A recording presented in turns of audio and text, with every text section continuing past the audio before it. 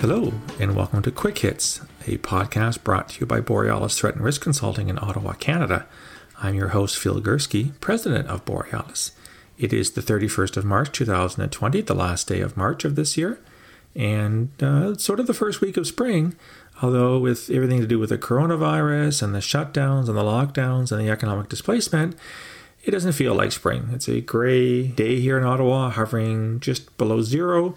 So while there are sunnier days ahead of us, it's looking pretty bleak right now. And I have to admit, this is another podcast on coronavirus and its links to extremism. For those of you who follow me on my website, you know that I've written a little bit about the role of religion in COVID-19, the responses, good, bad, and indifferent. And I want to pick up on this theme once again because this does involve what, in my mind, is clearly a case of religious extremism. Again, I have focused most of my attention over the past 20 years on a particular brand of religious extremism, i.e. jihadism or Islamist extremism. But with the publication of my last book last year, When Religions Kill, I looked at how other religions can in fact be used by nefarious actors to justify acts of violence. It's not just Muslims. There are Jewish extremists, there are Hindu extremists, there are Christian extremists, there are Sikh extremists, and yes, there are Buddhist extremists, as odd as that may sound to most people. What I have found in following the news over the past couple of weeks with respect to how societies and individuals are responding to coronavirus, how they are responding to the need to isolate, to stay away from people if you're sick, to self-quarantine if you've been traveling and return to your country, most people are doing okay. Speaking from a Canadian perspective, it seems that so far most Canadians have responded well. We're listening to scientists. The Prime Minister, Justin Trudeau, deserves a lot of credit in this regard. He has repeated the message frequently, often, that we will follow the best advice given to us by science and health professionals, and that they're the one who are going to tell us the best practices to put forward. That's not the case in a lot of countries. Certainly is the case here in Canada. And Canadians, so far, as I said, have adjusted fairly well to this particular phenomenon. What disturbs me and what worries me is that in many other places, however, we are seeing a very negative and potentially very dangerous reaction to coronavirus by religious officials, be they priests, be they rabbis, be they monks, or whatever. One of the lead stories in today's Globe and Mail from 31st of March is how it says, Keeping the Faith, how places of worship have adapted to coronavirus as Passover, Easter, and Ramadan approach. And there's an acknowledgement that religions are about people getting together. They're people who happen to share a belief system, who want to celebrate their faith, and they want to celebrate it together. That's why we have Christian masses. That's why we have Jewish services. This is why we have Friday prayers in Islam, etc., etc. And yet, given that the best advice we can get from the aforementioned scientists and healthcare professionals is that we shouldn't gather in large numbers, at least for the time being, until the crisis is over, we still see a lot of instances around the world where this advice is not being followed. And here's just a couple examples I found just this morning in looking at what's happening around the world.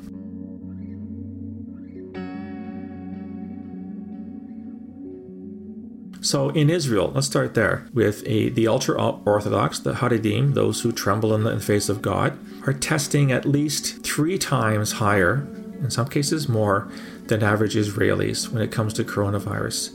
1 in 3 people in the ultra-Orthodox community of Bnei Brak have been confirmed to have the coronavirus. So 34% of residents there have it, in comparison with 6% in Tel Aviv and 10% in Jerusalem. And it goes on. There's a story from the New York Times. Ultra-Orthodox Jews are failing to comply with government instructions to contain the coronavirus and are thereby causing it to spread so quickly that Israeli officials are considering blockading entire communities to protect the wider population. It goes on that the mushrooming of the virus in these ultra-Orthodox communities could be as far as 4 to 8 times faster than elsewhere. And we're getting messages from very respected Jewish religious leaders, such as the following. Some rabbis are saying that they suspect the state wants to secularize them. And they said that, it's prayer and Torah study that matters right now, because that'll rescue us from the virus. There is a rabbi in Israel who appeared in a video in early March in which he rejected the closing of schools, saying that to do so was, quote, more dangerous than leaving them open. And the problem with people like this is that they are seen as leaders. They are seen as prophets, and people are listening to them. Another person, a religious instructor, has said that he's going to carry the shofar, which is their ram's horn, normally played only on the Jewish New Year, saying, this is guarding me. How is any of this helpful? It's not just Jewish. There's an article in today's Washington Post about Jerry Falwell Jr. We all know who Jerry Falwell is, who, against the advice of everyone, has decided to reopen, or at least partially, the Christian fundamentalist Liberty University. So let's gather people together. He said, well, young people don't get the virus, therefore they should come back to school. Mr. Falwell also went on Fox News and said that the coronavirus may very well have been the work of the North Korean military. And when it comes to Islam, we're seeing, again, some people making some unhelpful comments. I'm not talking about terrorist groups, but, the Hajj is coming up later on this summer. This is the great annual event where millions of people descend on Saudi Arabia to perform their religious obligation under Islamic law. Is Saudi Arabia going to cancel the Hajj? If not, are they going to limit it? These are all really, really good questions. To me, each of these instances is a clear indication of religious extremism.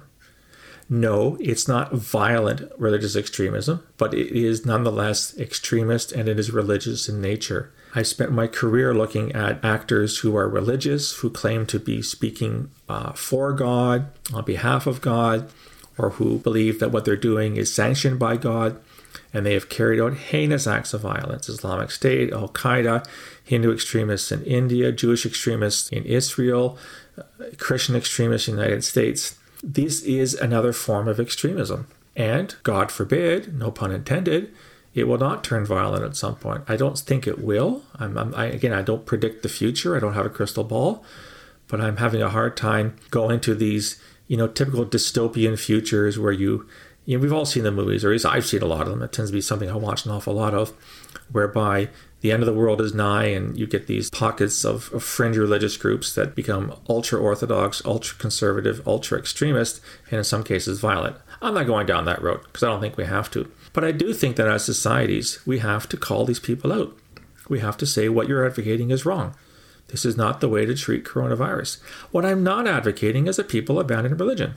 I don't happen to be a particularly religious person, but I'm not telling anyone to abandon their faith. If your faith is what helps get you through this right now, then by all means practice it. By all means share it, but share it in a wise and in a justified manner. Not getting together with a whole bunch of people in a synagogue or a church or a mosque. That's not the way to do things. That's spreading the virus. That's not keeping clamps on it.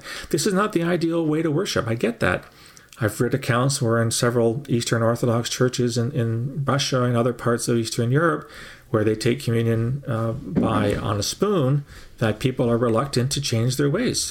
This is going to spread the virus. You have to adapt to the circumstances as they are. You can't just make things up because we've always done it that way. We're not in a time where doing things the old way is going to work anymore. So I want to leave you with this.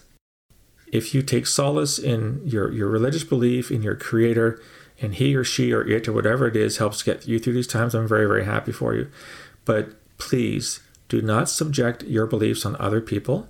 And more importantly, do not try to justify actions and practices that are going to make things worse. It's already bad enough, and everyone's talking about physical isolation, which is a much better term than social isolation, by the way. We have to do these things wisely. That's what scientists are telling us and healthcare professionals are telling us, to try to nip this thing in the bud so it's not as bad as it could be. That's what I want to leave you with. I hope I haven't insulted anybody who happens to be religious in nature. I don't think I have. But if you want to take issue with what I've said, get back to me. You can reach me on email, borealisrisk@gmail.com. You can follow me on Twitter at BorealisSaves, or find me on LinkedIn or on Facebook. You can also subscribe to all the content that I put out on my website. Just go to www.borealisthreatenrisk.com, find the subscribe button, hit it, fill in your information, and you'll get all the content free of charge to your inbox in a daily digest. I'd love to hear what you think of the podcasts and the blogs.